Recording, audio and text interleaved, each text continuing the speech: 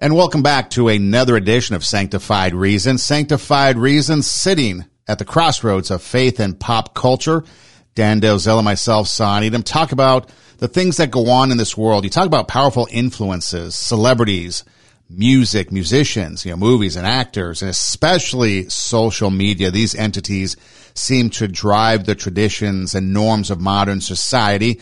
And so we like to take a look at those traditions and norms and kind of talk about them here on the podcast. And Dan, this past weekend, you had a message regarding a topic that I wanted to delve into a little bit more. It's about rewards in heaven.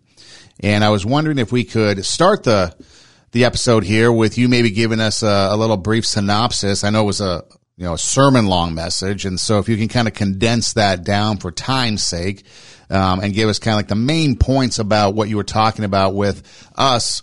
You have salvation that gets us to heaven with our belief in Jesus Christ and our repentance of sins. But then you were also commenting how we might be rewarded based on our faith and belief system. And so again, if you can just kind of set the table for the conversation with a little bit of what you were talking about, then we can take it from there. Sure. Thanks, Son. Yeah, I'm very glad to be able to do that here today with you. And I was finishing up a sermon series on the Beatitudes in Matthew chapter 5.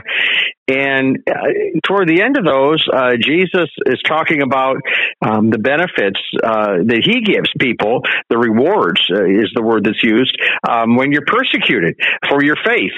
Jesus said, "Blessed are you when people insult you, persecute you, and falsely say all kinds of evil against you because of me. Rejoice and be glad, because great is your reward in heaven." And so I picked up on that word reward, and then I also pointed out how there are other passages in Scripture that talk about heavenly rewards. For example, in Matthew 16:27, Jesus said, "For the Son of Man is going to come in his Father's glory with his angels, and then he will reward each person according to what he has done." Now, this, of course, Son, as I mentioned in my message, seems to be, directly opposed to what we've always known the gospel to say, which is that we're saved by grace through faith in Christ, and clearer in the Bible, and especially in the New Testament. So what is this business with rewards? And it really does get into an area that we don't often talk about or perhaps think about. But let's just take this example of someone being persecuted for their faith. What Jesus is saying here is that there will be, if you want to call it, some compensation for the suffering that Christians went through. Now, it's very important, Son, that we don't confuse the rewards with the gift of salvation. Both of those words are used in the New Testament, gift and rewards.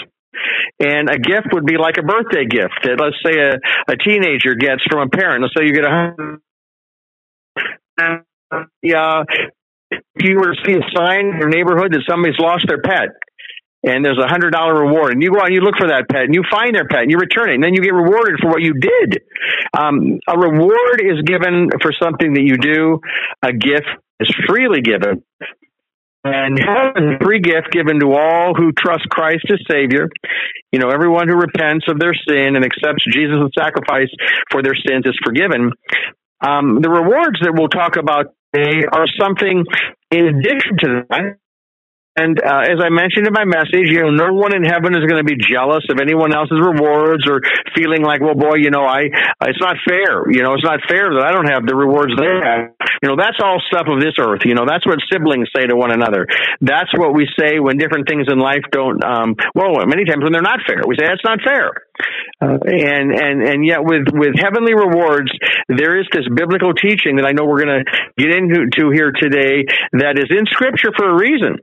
And it's good to be able to understand just what exactly did Jesus mean, when he said, as I read a moment ago, the Son of Man is going to come in his Father's glory with his angels, and then he will reward each person according to what he has done. So I think it'll be a good ride here this morning or today, Son, and it's great to kind of dive into this biblical topic.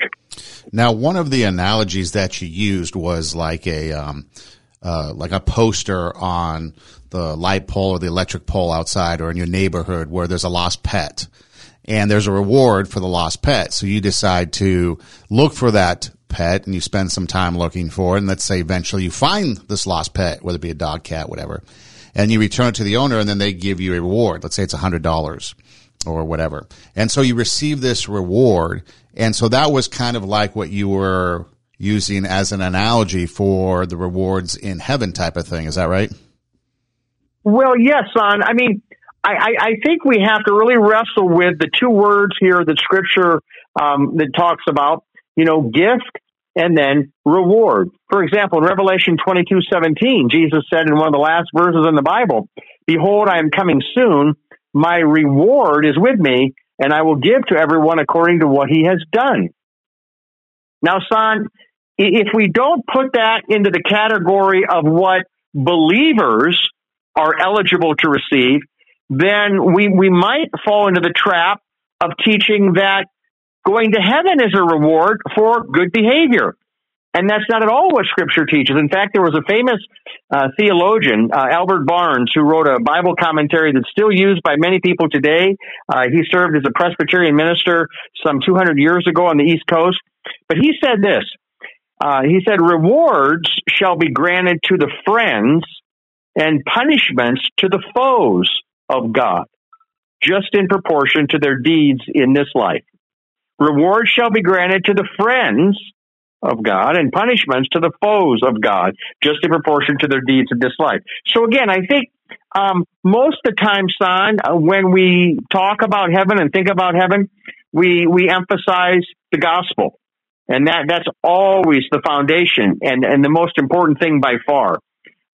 There really isn't a need to spend a lot of time, I don't think, talking about heavenly rewards, because Jesus, I wouldn't say spent a lot of time, but he did spend some time. And he did clearly talk about heavenly rewards being given out according to what a person has done. So, yes, to answer your question, I think, as I compared it to going out and looking for someone's pet and then finding their cat or their dog, let's say, and then getting the $100 reward. A reward is something you're given for something you've done. A gift is freely given. Going to heaven is a free gift. That's the only way you can receive it. You could be martyred. You could be martyred for your religion, but that won't earn heaven. The only thing that gets us into heaven is the death of Jesus.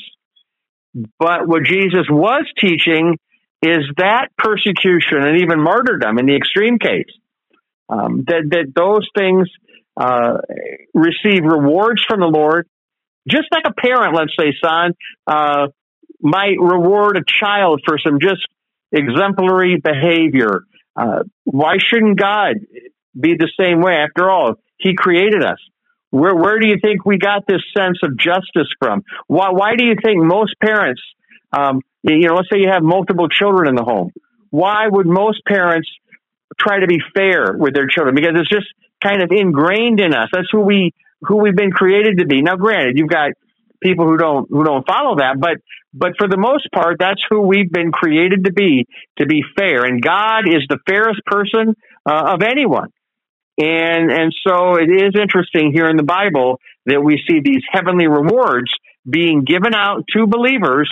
And as it says here in Scripture, in proportion to their deeds in this life, or as Jesus said in Matthew 16, he will reward each person according to what he has done.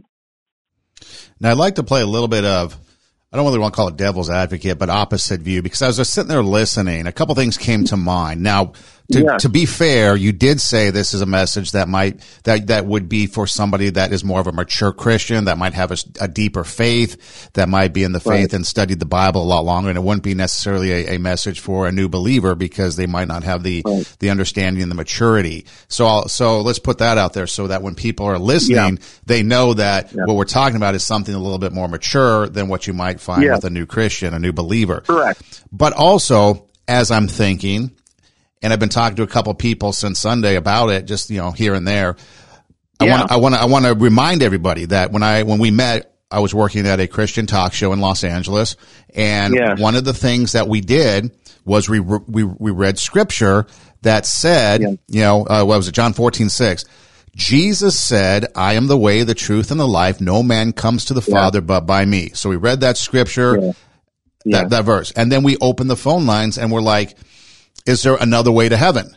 And people would give us their resume of church. I grew up in the church. I memorized the Bible 1,800 times over. I read it all the way through every single day. And so then they would come after giving us their resume of Christianity and say, there are other ways to get to heaven. So the reason why I bring that up is because as I'm listening and you're talking about mature Christians, immediately I'm thinking that there's going to be even mature Christians that are going to sit there and start to seek out that lost puppy moment to be able to pad their reward in heaven. And people are going to twist it and turn what you're saying and start to actively seek out, because my understanding of rewards is, okay, you talk about the Beatitudes. Blessed are those who persecuted because of righteousness, for theirs is the kingdom of heaven. Okay, I'm not actively seeking out to be tortured or persecuted. However, in my Christian walk, people may persecute me based on my beliefs. Other people in other countries, like in China, for example, your Christian persecution could be way more severe and cost you your life. And so sometimes in my understanding was that the life we live can dictate to us kind of what we receive in heaven based on just the life that we live. But then as we start to actively seek for these lost pet moments of rewards in heaven, it kind of then does become a dangerous, slippery slope, because now people are actually actively looking for works that will then pad their stats, so to speak, so that they get better crowns in heaven. And I found that as you were talking about, that's the first thing that came to mind, is this really is something that needs to be maybe discussed a little bit more so that people don't have a misunderstanding of what it actually means. Because I'm starting to think, okay, I better help the poor a little bit more. I better go and do this. I better maybe go and talk with the elderly, the sick, and do more things because, I want to pad my stats. And then on the flip side, you're thinking, well, I can never pad my stats enough to be like a Billy Graham. So then, I'm kind of never going to achieve that level of rewards in heaven. And then all of a sudden your focus and your mind is on the reward, because that's the society that we live in. The society that we live in is instant gratification. What are you going to do for me? And what can I do to better myself? Yeah, absolutely, son. No, I really appreciate those thoughts and questions, and just the concern that we should have, and just as kind of natural to think about, does it compromise kind of a person's motives in what they're doing? And I have a couple of thoughts on that. One thing is this: I believe that the rewards, and I'm sure we'll talk a little bit today. One of the passages I looked at was in 1 Corinthians 3, where our works are tested with fire, and we can kind of get into that a little bit. But one of the things I think we see with the rewards is that the motive of why we do what we're doing for the Lord, I think, is so key as I read the scripture in terms of, heavenly rewards. So you mentioned Billy Graham, for example. In a natural way of looking at it, we might think, well, there's no way I'm going to get the rewards that Billy Graham got, because look at all the people that came to Christ through him. But I'm not sure that's how God hands out rewards. Think about the examples where Jesus, for example, talked about, the widow who put in, more than all the others because she put in all she had to live on. I think it comes down to, how do we use the gifts and abilities, or what people will call the time, talents, and treasures, that God has given us? How do we use those to the Lord's glory? And what is my motive? If my motive is to be known as this, super spiritual, super religious, holy Christian who's so great, look at me, then I don't believe that attitude or behavior that stems from that will receive rewards. But when a person is doing something humbly and serving and using the gifts they've been given, I believe Scripture is addressing the point that that God does. He's pleased with that.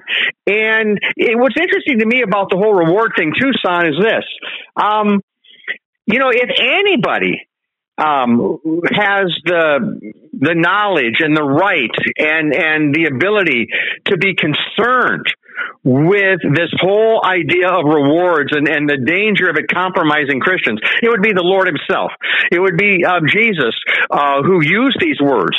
It would be the Holy Spirit who inspired Scripture to be written. I mean, on one hand, we could be the devil's advocate and say, now, when Jesus himself here said, that when he comes with his angels, he will, reward each person according to what he has done. Okay?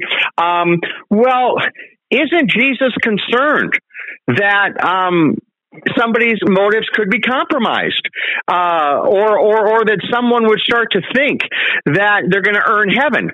Well, the Lord doesn't seem to be concerned about that. I mean, he's obviously concerned that people be saved, that they understand the gospel. But my point is, he's talking about these things, and the Holy Spirit's inspiring these things to be written. And yet I don't see God putting in his word, but wait a minute, be careful that you don't really ever do anything thinking you might get a reward for it. For example, son, in 2 Corinthians 5:10, it says, we all must appear before the judgment seat of Christ, that each one may receive what is due him for the things done while in the body, whether good or bad. Now, this is the Apostle Paul. And no one understood the gospel better than the Apostle Paul, obviously the Lord, but I mean, humanly speaking, nobody other than the Apostle Paul. I mean, read Romans, read Galatians, read Ephesians. Paul delivers the gospel time and time and time again. So what in the world is that guy who knew the gospel so well and who'd been lost? He'd been a terrorist. He had persecuted Christians, and then he was converted. But why would he write these words? We all must appear before the judgment seat of Christ, that each one may receive what is due him for the things done while in the body, whether good or bad. And then why would Jesus say, for the Son of Man is going to come in his Father's glory with his angels, then he will reward each person according to what he has done? So I hear what you're saying, son. It's a very good and fair and legitimate question. But if a person thinks they're going to get a reward, won't that kind of compromise? Or like I think what you said is kind of, like pad your stats, or so, add to your whatever in heaven. And I would almost say this, son, that may be exactly what the Lord wants us to be thinking. That may be exactly what the Bible is teaching. Maybe God wants Christians, from what I'm reading, here, maybe God wants Christians to think that when you give sacrificially of your time, talents, and treasure, you're not going to have the world can give you when you give your time, talents, and treasure just to your career or your hobbies or even your family, okay? You're not going to have some of the things that the world can offer you if you invest your time, talents, and treasure chasing after the things of the world. But if you invest your time, talents, and treasure in the things of God, now again, not saying you have to be a Billy Graham. I mean, one out of what? How many million Christians, are Billy Graham, okay? Maybe one out of a billion. I don't know. I mean, it's a lot. So I don't believe, son, that a person has to be known, be famous, or even necessarily do a lot of things that other people see and recognize, okay? I think many times, it's the one who's doing things maybe that few people know about, but their heart is pure. Their motives are pure. By God's grace, there's this purity. So I don't see the Lord or the Holy Spirit in the Bible saying, now, don't ever try to do something thinking you're going to get a reward. In fact, I almost see, the opposite being taught in these instances that talk about it. But having said that, son, I mean, I've been a Christian for decades, been a pastor for, 32 years. I can't say that I've ever, in all those years, son, ever thought before or after I've done something for the Lord. Boy, I tell you, I can't wait to get my reward for that. I mean, it's just not part of my thinking. Okay. But I'll say this, and I mentioned this in the message. If I was living in a country where there was tremendous persecution going on against the Christians, and tremendous sacrifices were being made by the Christians, including myself, for our faith. Perhaps then, son, I would find much more comfort than maybe would be possible for me to receive when I read a verse like this in the Beatitudes, where Jesus said, because it doesn't make sense. Blessed are you when people insult you. What do you mean, Lord, blessed? How are you blessed? Persecute you? Really? Why is that a blessing, Lord? And falsely say all kinds of evil against you because of me? It's like, Lord, wait a minute. Are you not seeing what's happening here? I've been taken from my family. I'm sitting in prison or whatever. Our family's been torn apart. You're telling me we're blessed. Now, how so? Well, we would certainly argue as Christians that the joy of the Lord sustains us, the grace of God. Okay, so there's things, and many Christians have testified to that, even in the midst of hardship. But the Lord adds this little nugget: rejoice and be glad. And he doesn't just say, oh, because you're going to have peace in this life, which we know God offers that to those who are persecuted. But he says, rejoice and be glad, because great is your reward in heaven. Now, he didn't say, rejoice and be glad because you've received the gift of eternal life. I mean, he could have said that. That's probably what we would be more inclined to say, knowing what we know about the gospel and everything, because we know that's the most important thing, and the Lord knows that's the most important thing. So why would the Lord talk about these bonuses? Why would the Lord seem to not be afraid of someone being motivated by that? Instead, it's almost like the Lord is putting it out there and saying, don't worry about it. I've got your back. Great is your reward in heaven. So as I said in the message, son, no one in heaven, I'm convinced of this, will be jealous of anyone else's reward.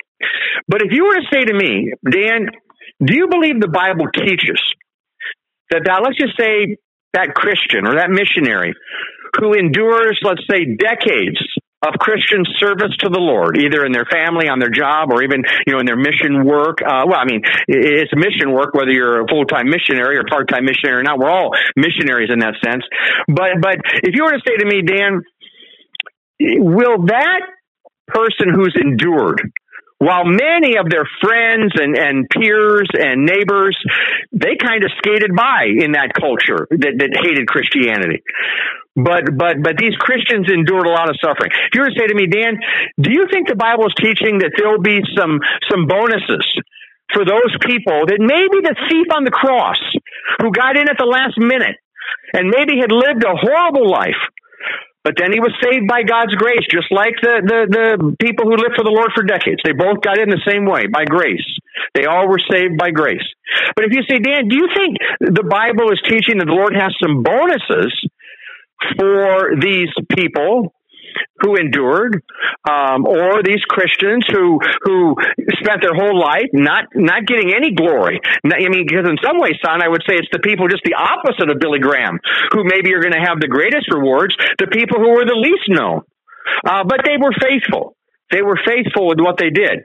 And I'm convinced many of them will have at least as great of a reward as Billy Graham. But again, that's all in the Lord's hands, and only He knows. But my point is,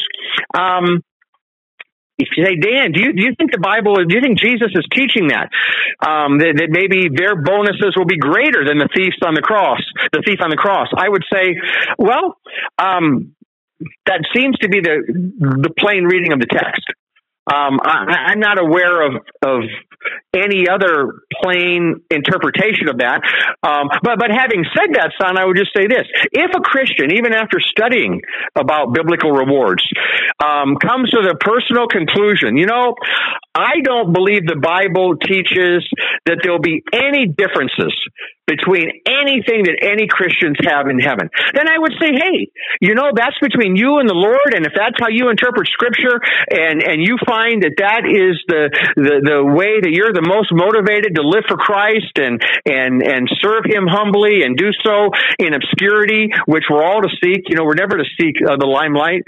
Then, hey, that's between you and the Lord, and if that's how you choose to interpret those verses, then I would just say, don't be surprised if the Lord has some bonuses for you one day. I know you won't turn those down, but if a person chooses not to interpret Scripture that way, this is a secondary doctrine. It certainly isn't going to affect anybody's salvation, because that's not based on a person's understanding or interpretation of this doctrine of heavenly rewards.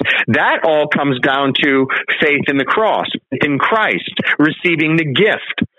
So yeah, I hear what you're saying, Son, kind of pressing on that point a little bit. I think that's a very good thing to do. But I would just simply say, if it is something that's going to maybe threaten to compromise somebody's motives because they're kind of padding their reward balance in heaven, if you will, I'd say, well, okay, I from a human perspective, yeah, I agree, but I don't know. In Scripture, I just don't see Jesus and the Holy Spirit expressing a concern about that for whatever reason, and that surprises me because I'm looking at it humanly. I'm thinking humanly, wouldn't that compromise? But like I say, and then I'll leave it at that, Son. Like I say, I've never lived in a nation where there's extreme persecution, the way many of our brothers and sisters are. So if I was living there, Son, I might have an even deeper desire to embrace this doctrine that says God is not going to forget about our suffering. God is not going to just, the Christians in America have it pretty easy and we have it so rough, and we're all going to get exactly the same thing in heaven anyway. I think the passage we'll look at here today before we're done in Corinthians addresses how I think there is a distinction. I think Albert Barnes, the Bible commentator, is correct that I think that the rewards are given out to the friends, the punishments are given out to the foes. But anyway, let me just pause there. That was a long stretch, so thank you, Son, for letting me go on there a bit. That probably generates maybe some thoughts on your part or response, or maybe some other ideas.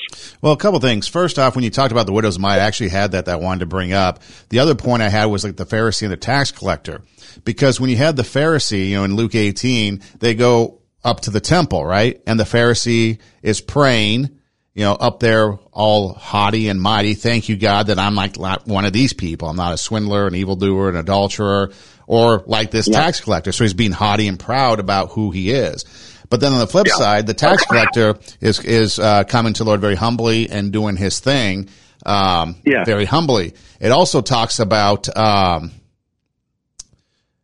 me see if I can find it real quick. I might have lost it as I was jumping around. But when you do things, you do things in private. You do things as unto the Lord, not so that your reward is here on earth, but so that your reward is in heaven, so that you are, whatever it is that you're doing, if you're giving alms, if you're talking about, helping the poor, if you're talking about doing different things, you do it as unto the Lord. So it's almost like you do it in private, so that way you're not getting your earthly reward. The second thing that kind of came to mind is... I'm sorry. If I might just say this, Son, okay, and I'm sorry to interrupt, but I don't think any of the context of what we're looking at here in any of these verses is talking about an earthly reward. In other words, the only verses we've looked at so far only talk about heavenly rewards, and so your point is a good one, that, people who do it for the show, they have their reward. The Pharisees had their reward, but they weren't saved. So that would be, I don't ever see the doctrine of heavenly rewards, addressing, really this life as much as in heaven. But anyway, sorry to interrupt, but I just want to throw that in. I just meant that people that do it in public, that's what they're trying to seek. They're trying to seek an earthly reward, while God is more concerned with us just doing it for Him, doing it because we're called to be like Him and live those godly principles. You talk about our lot in life, being born someplace. We can't control where we're born. And then God does have a plan for each of us. So for some, He calls into ministry. Some He calls into teaching and preaching and doing other things. And so I think too that, we can be rewarded just based on what God calls us to do. So obviously you as a pastor, your rewards in heaven might be different than, let's say, mine because of the job that God has called you to do. Or maybe I doubt that, though, Son. You don't think so? The reason I say that is, I don't think it has to do with the job. I think it has to do with faithfulness to what God gives us to do, and that's where I say I think there could easily be people who have more rewards in heaven than Billy Graham. I mean, hypothetically, anyway. I don't think it, frankly, has anything to do with what type of role, be it a pastor, be it a teacher, be it a construction worker. I mean, I think any Christian is eligible, for rewards. That's my sense. I don't really see a distinction in Scripture, but yeah. Well, see, I just think because when you say that if you're persecuted, someone who's persecuted, you might hold to the hope that maybe your reward's a little bit better because of what you've gone through. And I think that just our lot in life would give us the opportunity to earn the rewards or be rewarded based on what we did. Mm-hmm. So, for example, if we're going out there as a Christian and we're actively trying to preach the gospel and bring others to Christ versus just kind of, doing our thing, it's like the talents, we're given the talents, like we're given talents by God to do stuff. And if we go and use those talents and multiply those talents, there could be a reward based on us using those talents versus just keeping the original talents that God gave us, and stuff like that. And so I think that's why it's one of those murky areas, because there's a lot of things that I think that could go on that allows people so instead of seeking out the puppy, like we mentioned in the analogy, and going and doing these rewards based on our calling in life, if you're a teacher, what you do in the classroom and what you do, with the young kids, raising them up. If you are, dealing with the homeless, let's say like an Andy Bales who runs the mission there in Los Angeles, that might be a separate path for him, and the rewards that he receives in heaven might be different than somebody else. If you're doing prison ministry, whatever it is we're doing, God calls us to do these things. If we're just a parent and we're raising our kids in the way that, a godly parent should raise their kids. So I think that there's a lot of things there that, people can, like I said, instead of focusing on those rewards, if we just focus on getting to heaven and on God and what God would want us to do, I think that naturally takes care of the rewards, because God has called us to do certain things in life that naturally allows us opportunities that would then, I guess, be rewarded in heaven, because God is going to, grant us those rewards based on those things that we have done, even though those things that we have done aren't going to get us into heaven. Yeah, no, I think those are all, very good points, Son. And, a couple thoughts, and then I think the 1 Corinthians chapter 3, 11 to 15 is very, very relevant here. I think that, again, if the Scripture didn't use the word reward for some of these different situations, then I think there'd be no reason to mention it. But because it is taught in Scripture, then seek by the Holy Spirit's help to determine, well, God, what does this mean? What does this mean in light of all of Scripture? Because we must always interpret Scripture in light of Scripture, and we must interpret the challenging passages in light of the clear message of the Bible is that eternal life in heaven is a free gift. That could not be more clear.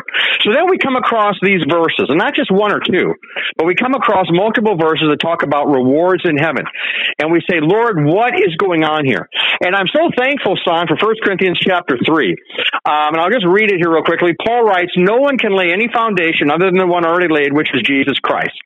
So talking about for the believer, you're saved. You have this foundation in faith, through faith in Christ. And then he says, if any man builds on this foundation using gold, silver, costly stones, wood, hay, or straw, his work will be shown for what it is, because the day, referring to Judgment Day, will bring it to light. It will be revealed with fire, and the fire will test the quality of each man's work. Now, let me pause there for a minute. So I quoted 2 Corinthians 5:10 earlier. For we all must appear before the judgment seat of Christ, that each one may receive what is due him for the things done while in the body, whether good or bad.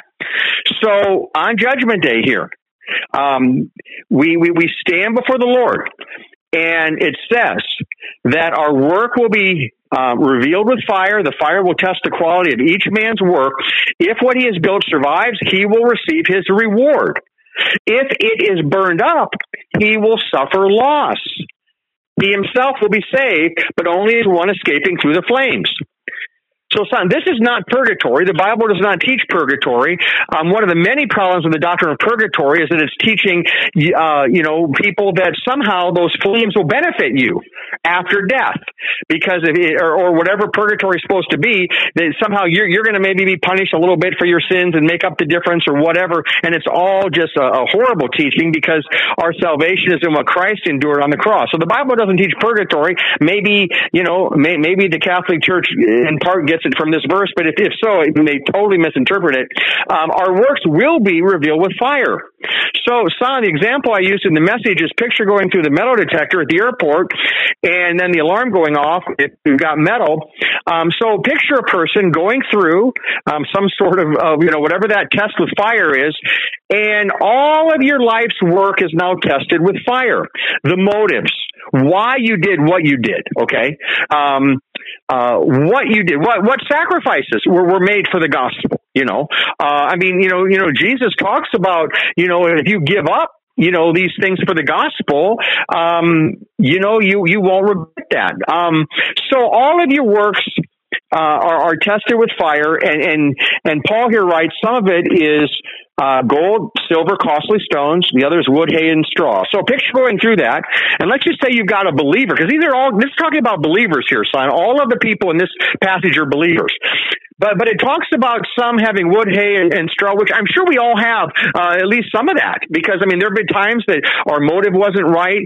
And again, I don't see this talking about like just every aspect of our life per se, but especially things that we did for the Lord or didn't do for the Lord, and then what was our motive?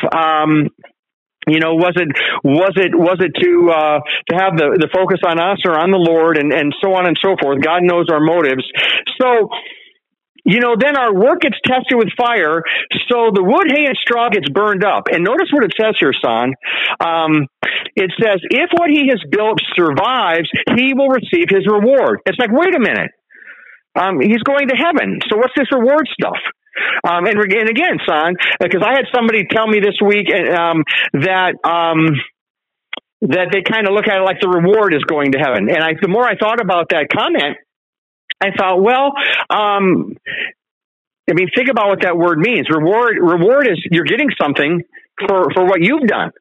And so the more I thought about that comment, I thought, I know what they mean. The real blessing is going to heaven, yes. But the reward is not getting into heaven, because if that were the case, then we're getting into heaven based on what we've done. That's what a reward is. That's the definition of a reward. The reward is something for believers. The rewards are for believers. So Paul here is talking about the one who, if what he has built survives, he will receive his reward. If it is burned up, he will suffer loss. He himself will be saved, but only as one escaping through the flames. These verses, son, teach us so much about where rewards fit into the biblical teaching of heaven and service to the Lord. Because I agree with everything you said about, we're to be humble. We're not to do it for show. Many times we're not going to have, any sort of earthly glory. And that's good. I think all of that is noble and right, and will be part of that gold and silver and costly stones. But take the person, son, let's say the believer now, who, really didn't sacrifice anything for the gospel as a believer. What I mean by that is they didn't really go out of their way, to really, in any way spread the gospel or be part of God's family in any meaningful way. They just kind of did their own thing with their own career and their own hobbies and their own fun times and their own vacations and their own retirement fund. But they were trusting in Christ as Savior, but not really super involved in any sort of witnessing or helping, God's church to advance. So, or let's say another example, the person who, they do a lot.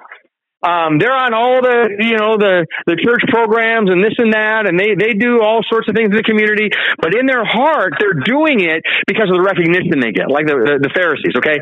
So I think all of those things, I think it'll all be burned up. And then the Bible says that person will suffer loss.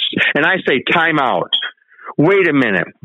I've always thought, I mean, I'm talking now just in general, this is kind of how we're raised to think.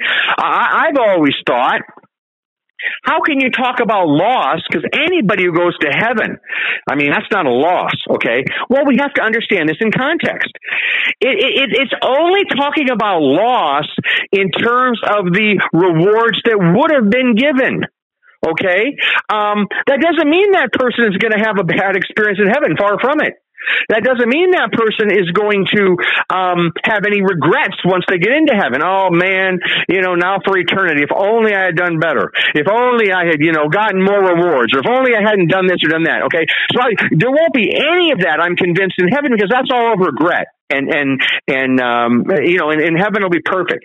But before the person gets in, okay, and there's this testing, and our works being revealed by fire. It says, if it is burned up, he will suffer loss. He himself will be saved. Wait, time out. What do you mean? He's a believer? Well, he has to be. He himself will be saved, but only as one escaping through the flames, not the flames of purgatory, not some flames whereby you're, paying a little penalty now, for your sin. No, you got to now go to purgatory and suffer a little bit because you weren't quite holy enough to get into heaven. No. This is talking about the works being tested. So I think, son, that this passage is as clear as probably any verse in the Bible that is teaching Christians that what you do matters for many reasons, because what we do can either please the Lord or displease the Lord, and that should always be our highest goal. Not what's in it for me in this life or the next, but am I pleasing the Lord? For whatever reason, though, God doesn't seem worried about us having compromised motives by him coming up with the idea of rewards. And I think, son, it's just because of our human tendency. We know ourselves so well. We know that we typically don't do anything unless we're going to get something out of it. And so I think there's a part of us as Christians, maybe, let's say, especially mainly Christians, we hear this teaching, we think, wait a minute, time out. No, I'm way too selfish of a person to let that ever become part of my motive. To which I think perhaps God might come back and say Scripture and say, wait a minute, I didn't make this offer available because it would make sense to you or not. I did it because I wanted to do it. I wanted to give rewards to my children. And son, the last little thing I'll say on that, I'll use this example. So it would be like if a family had, let's say, adopted 4 children from the local orphanage, and they told all 4 of their kids, hey, this week we're going to go to the zoo. You're all going to get to go to the zoo. We're going to have a great time. Here in Omaha, the Henry Dorley Zoo is one of the best in the world. If not, number 1 rated, at least in America, let's say. Okay, so you're going to get to go to the zoo. But here's the deal, kids. We have a few little extras we'd like to throw into the mix here, okay? If you treat one another this week with respect, if you go out of your way to serve your siblings this week, if you're kind to your siblings this week and you do your chores, let's say, okay, we would love to, when we get to the zoo, get you a snow cone, get you some popcorn, maybe get you some tickets to the IMAX theater. There's a cool show playing there. But that's only if you're kind to each other. And if you do your chores and serve well this week and have the right attitude about it, and if not, then we'll just go to the zoo and we won't have those extra things, okay?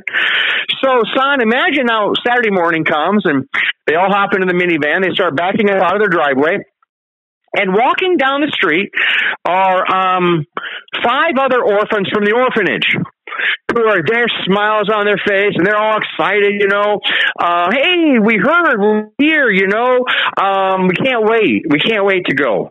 to the zoo, and we even heard about all those other things. So we've been like doing that at the orphanage this week. We've been really loving one another. We knew you'd be impressed. We've been helping clean up the orphanage and everything, and loving each other. So here we are. To which then the parents would say, well, as much as we'd love to take you,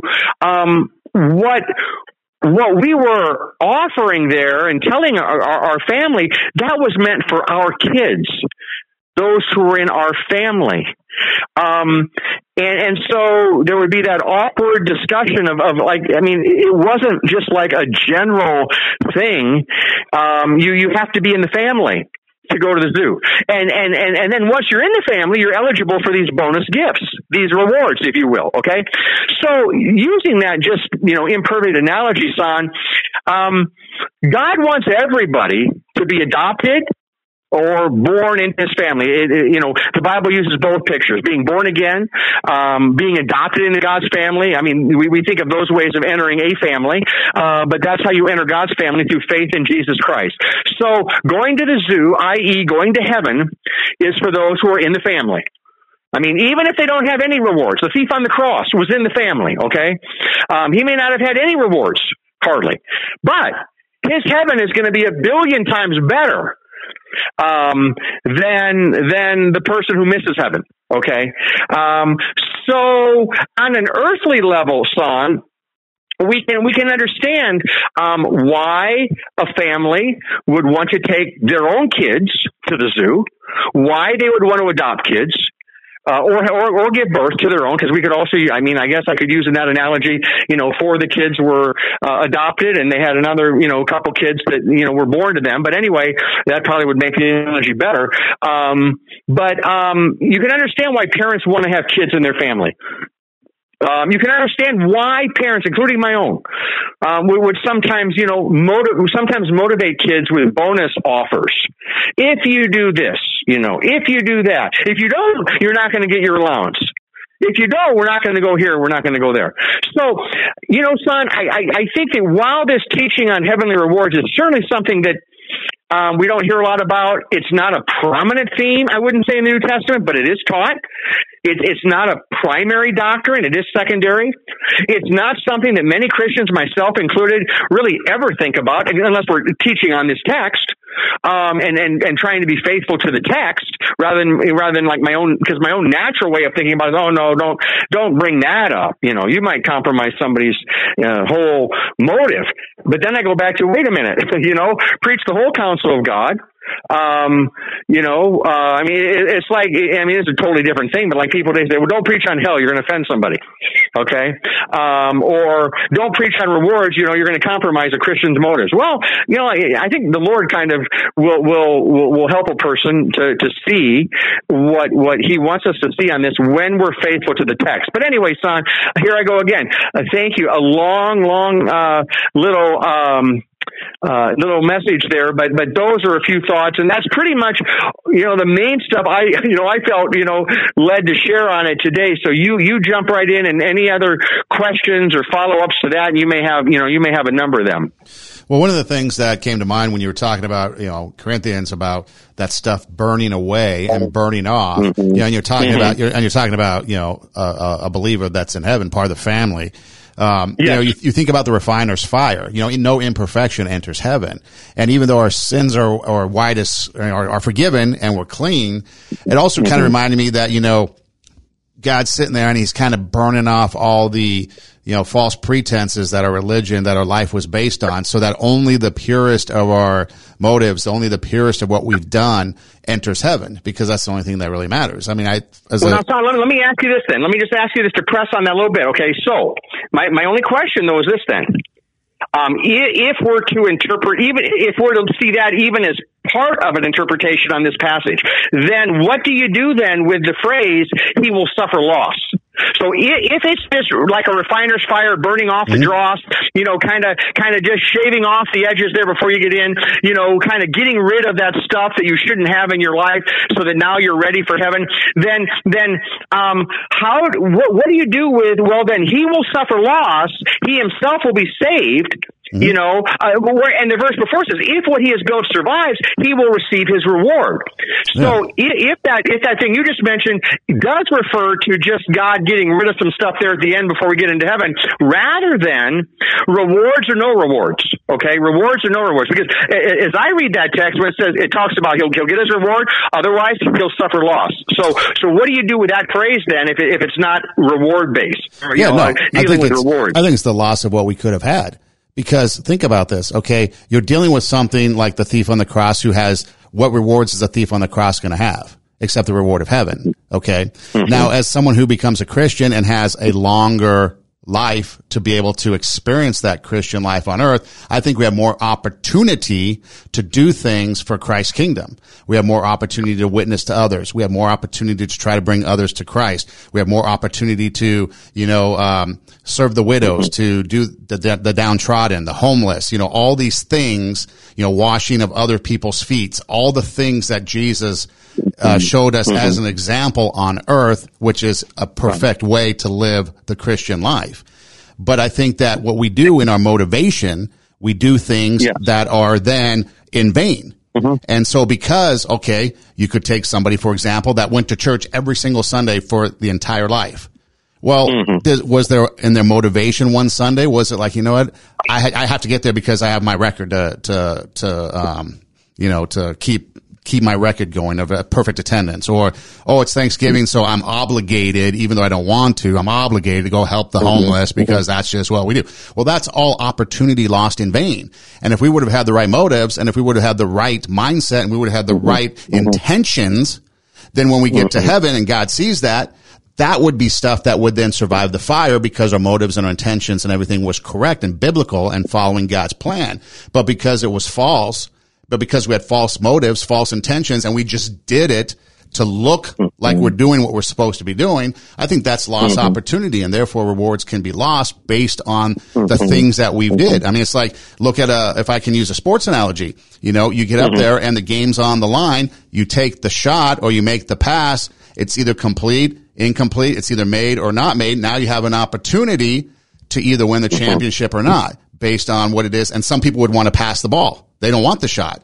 And so again, it's the opportunity we're given then can dictate what type of rewards, if you're talking about rewards, because we could have a lost opportunity. And to me, when I was listening to that and reading it and going through it, a loss could be, look what you could have done, kind of like what you were talking about with the zoo. If you do all these things, we can then not only go to the zoo, but we can have our popcorn, we can go to the IMAX theater, we can do all these things. Right. But no way, you didn't quite live up to that expectation. So we're still going to the zoo, but we're not going to the IMAX theater, but you can still have your popcorn. Okay, we'll go over here and see the penguins. But we're not going to go over here because you didn't quite live up to that. Right. Although you could have, we gave you that opportunity. And I think therefore you feel lost because, oh man, I could have gone to IMAX. Now again, we're talking about a heavenly realm, so there's going to be no regret, no envy. It's going to be a perfect love, so we're not going to feel those negative things. But I think that's what the loss could be, is that what could we have done? And not only that, but what impact we could have had in the loss that we felt towards the people that we could have done it to. I mean, imagine if we had an opportunity to witness to people. And I think about this all the time. I have an opportunity to witness to somebody, but let's say I just don't really feel like it, or I feel like I'm going to be rejected or mocked or made fun of, or maybe I'm not living my life the way I should, and so my witness isn't quite there. And now I've lost an opportunity to share the gospel to somebody, so I get to heaven, and even though I'm like, I witnessed and all this, well, it's like, no, wait a minute. What about this opportunity here? And not only would I reward you for the salvation of this person for witnessing, but now this person has lost out on reward because maybe you were the person that was designed to be the witness of the testimony. And so I think loss goes beyond just here's your prize or here's not your prize. It's like a greater thing that, like, no, wait a minute. This is something you could have had, but because of your intentions, your motives and things, that opportunity was squandered on your part. And so you might think as a person entering heaven that you receive a reward because of that. And God's like, no, that's not the intention that you had. So we have to get rid of that. We have to burn that off, and we have to purify what it is exactly that you did for my name and for my name's sake. And that is what I'm going to reward you on. Yeah, so yeah, a couple of things. Oh, thanks. That's very helpful. There was one phrase, you mentioned about, the thief's, reward was going to heaven, something to that effect. The only thing I guess, especially as I've been thinking about this topic now since, preaching on it on Sunday, and even with that person's comment that commented to me since Sunday about, the reward is going to heaven. I think the way I'm led to phrase that, I don't believe the thief on the cross received the reward of heaven. I believe he received the gift of heaven. I think anytime we use the word reward, if we're going to be true to the meaning of the word, then what the word means is that you're meriting something. I've never known that word reward to ever be used in the Bible or in life to ever be synonymous with gift. I've always understood it biblically, and then just in terms of its natural meaning, it's always given in response, some sort of compensation. Okay, so that would just be but why I think that's so important to make that point is because yes, the greatest joy will be, that will be with the Lord. The greatest thing we could do is please the Lord. It's all about God getting the glory and us getting rewards, okay? And I believe any Spirit-filled Christian will be focused on that. Having said that, though, and this again is what I'm trying to do. I know you are, and I think any other Christians have tried to do this too. Trying to be faithful to what then does the Bible mean by rewards? Why did Jesus teach it? Why did Paul teach it? Why did the Holy Spirit, inspire it to be put in Scripture? And so what I see here, son, is when it talks about the wood, hay, and straw, that will be burned up. So yes, anything that was not done with the right motive, let's say, for sure. I think that would be wood, hay, and straw. Anything that was done just for show, and I think, we live in a day, you mentioned like going to church, for example. And I was thinking about, just take several of the commandments, thou shalt not steal, honor your father and mother, remember the Sabbath day to keep it holy. Okay. I think the Spirit-filled Christian is going to take those three commandments and look at, how can I not dishonor my father and mother by what I say and by what I do? How can I not be guilty of stealing? And how can I not be guilty of not remembering the Sabbath day and putting other things in front of that? I think the Spirit-filled Christian is going to be looking at those things and trying to obey them. Not, I'm sure in most cases with a thought, well, boy, I'm going to be rewarded for this. But just with a thought, this is what, and in one sense, son, it's almost, I don't know what. For us to even, why God would even use a term like reward for us when he's given us his only son. Nothing that we give is going to compare to that. We're not worthy of anything, but I actually think, the more I think about this topic, I think it actually can be a very good way to help explain the gospel. Because we can, just like we distinguish the law from the gospel, we can distinguish the gift from the reward. Being adopted in, being born into the family, as compared to the bonuses. Again, our natural, I think even as Christians, is wait a minute, don't talk about the bonuses. You might compromise somebody's motives. To which I say, well, wait a minute. If they're not doing it for show, in fact, Jesus even talked about, going and praying in private, praying in your closet, and then being rewarded for that. There's hardly any way to be more obscure than to go pray in your closet, or in a private place where nobody even knows you're praying. You're not out doing this publicly. Look at me. I'm a person of prayer, but you're doing it quietly.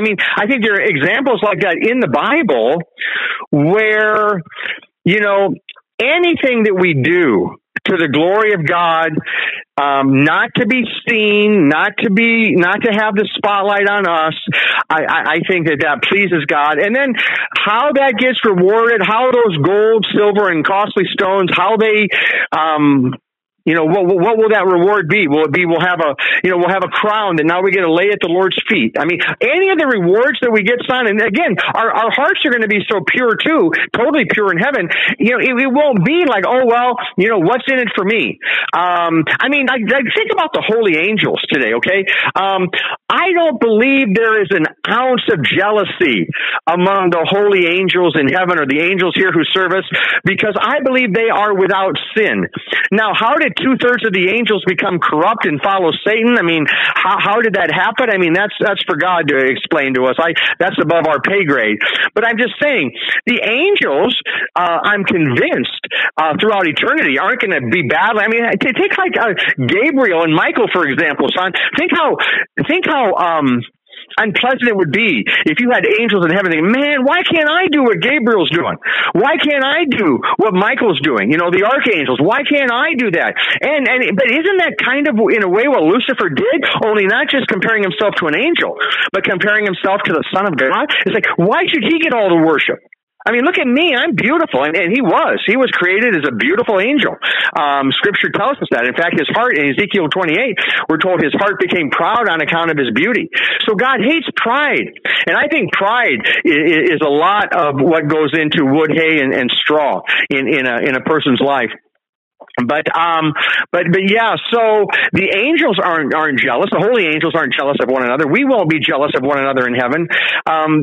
God doesn't seem to be worried, as I read the text, about putting the rewards in there, but there are plenty of verses that do warn us about being proud, about doing things for show. Don't let your right hand know what your left hand is doing. And the other thing I would say on this, son, it's probably best. Let's just say you have a Christian who thinks, boy, God's going to probably reward me for doing that. It's probably best. Don't say that out loud. Don't tell anybody that. Keep that between you and God. Because first of all, we're too weak as human beings to not then want to give you some credit for that. If God wants to give you credit and wants to give you a reward, that great. I mean, he seems to be saying he's going to, but keep that between you and him. Don't toot your own horn, And so anyway, son, no, I think this is a very fascinating biblical subject to dive into. And yeah, I appreciate all those points here again that you just made. I think all excellent. And I would certainly invite anybody who listens, to this podcast, to reach out and send in any questions that they might like us to follow up on, or if they'd like to visit about it over the phone sometime. I'd certainly be happy to do that if somebody would like to do that sometime, or by email. And I know you would as well, Sam. But yeah, so just any way we could follow up with people, hey, please let us know. Yeah, see, because the reason why I want to talk about it, because I've never, as a spirit-filled Christian trying to live biblical life in my sinful nature, I've never once thought of rewards. I've never once focused on rewards. I've always focused on living a life that would glorify God, knowing that my sins are forgiven. I've repented. God, Jesus, God sent his son to die on the cross, who rose again to save us from our sins, and I'm going to heaven. That's kind of the end of it. And the rest is up to God, because like you said, it's, much like judgment, I guess, if you wanted to flip it over, God's going to judge those that did not accept him and rejected him, and reward those that accepted him. And it's, I think, like you said, it's on a plane that's much higher. Hey, son, let me just throw this in. Okay, so when Albert Barnes says reward shall be granted to the friends and punishment to the foes of God, just in proportion to their deeds in this life. One thing we didn't touch on, son, was this. We didn't touch on, and we could spend a whole podcast on this, how the Bible teaches different degrees of punishment in hell, which is very, very much compared to this. Because different degrees of punishment on the bad side would be the equivalent of different degrees of reward on the good side, so that's also, I think, something that comes into this. Again, we just tend to think in general terms, like this person going to heaven or hell. Either they've accepted Christ or they've rejected Christ. And those who deny Christ, will go to hell. Those who accepted Christ, trusted him as their savior, will go to heaven. And we leave it at that. But then again, we come across these verses that do go a little bit deeper, for those of us who've known the Lord and want to understand what God's telling us. He didn't have to tell us that. God could have just, son, God could have easily just said, you know what, I'm going to do the whole reward thing, but some people are going to misunderstand it, so I'm not going to tell them. And yet that's not what God did. And because we love his word so much, we're like, okay, Lord, show us what this means, because there's some reason you put in your love letter to us and help us to teach it and present it faithfully. But yeah, that different degrees of punishment in hell. I mean, people better believe Hitler's going to have it a lot worse in hell than some people in hell, but nobody in hell is going to want to be there for 5 seconds.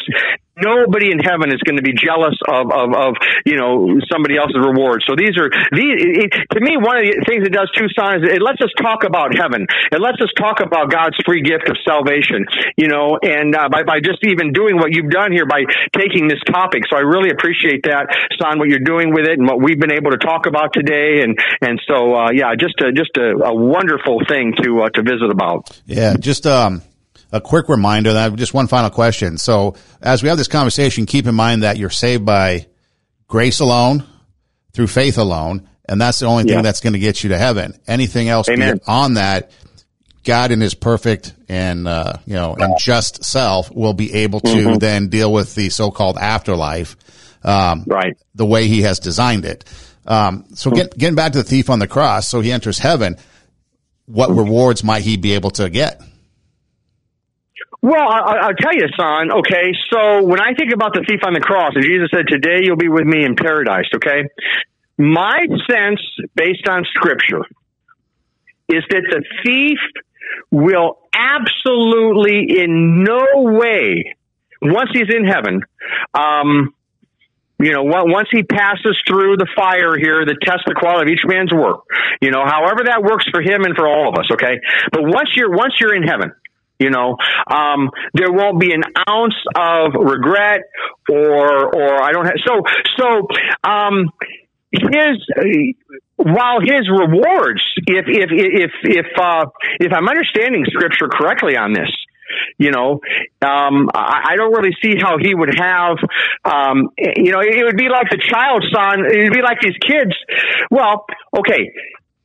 It would be like maybe the child that gets adopted Saturday morning into the family.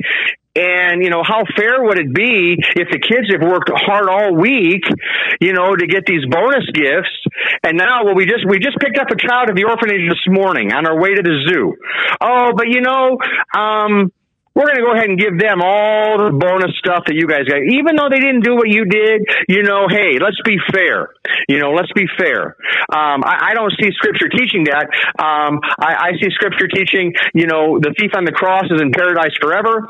He'll have no regrets. But the message of rewards are for people who are still here. To motivate, I believe, people to press on, don't give up, and to know what you do matters. Not like, well, I'll just sit back and coast. I'm going to heaven anyway. To which I think God says, wait a minute. There are many reasons I want you to do all these things. Why, be meek and serve and love and be humble and do all these things. Help the poor, help others. Because it pleases me, it helps others, it blesses your soul. Oh, and by the way, there'll be rewards in heaven for doing it too. So that's what I see Scripture presenting on this. And I'm so glad, though, Son, for that point you just made. We have to remind people over and over again. We're talking about those in the family. Those who've received the gift of eternal life. Because, Son, there are whole groups of people. I was just talking to a guy today who I've known for years here in the community. I've invited him to church a number of times. He's an older gentleman, and he was telling me, I was asking him about his parents' religion growing up. And his mother actually had a Lutheran connection in Germany. His parents moved here in the early 30s, but anyway, she became a Jehovah's Witness. And so anyway, the Jehovah's Witnesses and the Mormons, they do all sorts of stuff trying to get heavenly rewards. But you know what? You don't get any of them. Because until you receive the gift, you're not in the family. So it's all about receiving the gift if you want to be in the family. You can work and you can read these verses on rewards. Oh, go look at great. And that's why, son, if somebody reads these verses I just quoted today, and you don't read them in the context of the Bible and in the context of the gospel, you can come away just like you pull out a verse or two in James. Oh, look, we're saved by our works. Great. That's what I always thought. See? No. Read the Bible. Read the love letter. It's very clear. So that's where we have to take it in order. It's like justification comes first, and that's why Paul says, no one can lay any foundation other than the one already laid, which is Jesus Christ. If any man builds on this foundation, using gold, silver, costly stones, wood, hay, or straw. So we're talking about believers building on the foundation, son, either with good things or not. And if they're not using good things, they're still believers. You know, if they're doing things for show, they're still believers. If they're doing things to get a pat on the back, they're still believers. You know, if they're going to church so people will see them rather than to honor the Lord and obey the third commandment and encourage other Christians and worship God and love God. I mean, or they serve on some committee in the community to be seen and get a pat on the back. Well, what reward are you going to get? Jesus said, hey, that's your reward. You got what you wanted. You wanted man's applause. So no costly stones there, wood, hay, and straw. It all gets burned up. It's like, and that's what you were talking about, son, missed opportunities. Those things got burned up. Why did I waste my time trying to impress other people? Because I got my reward for that, and there'll be no rewards in heaven for that one. Dan Dozel with us, talking about some things that go a little bit more in depth than what we might normally think of. And we do that here at the Crossroads of Faith and Pop Culture. And Dan, we look forward to many more. We thank you for your time and your insights. And again, looking for many more of these type of conversations as we not only try to spread the message, but also maybe try to grow ourselves in the message as well as talking about it. So Dan, thanks again. We appreciate it. And we look forward to our next time. Oh, my pleasure, son, completely. I sure enjoyed it, and I look forward to next time as well. So as the powerful influences of celebrities, music, movies, you've got these people on TV and social media driving our traditions and norms. We here at Sanctified Reason, Dan Dozel and myself, Son Edom, we want to discuss these things, and we invite you to reach out, check out our website at RadioWarp.com. That's Radio, W-A-R-P, RadioWarp.com. You can click on the Sanctified Reason logo, and there's many episodes there that you can check out and that you can listen to and get more information about the things that we talk about over the years. And it's diverse. So many things are diverse, from pop culture to faith to different people doing things. And so there's a lot of things that you can talk to or listen to about the things that we talk about. So again, thanks for listening. Do tell a friend. And until next time, God bless.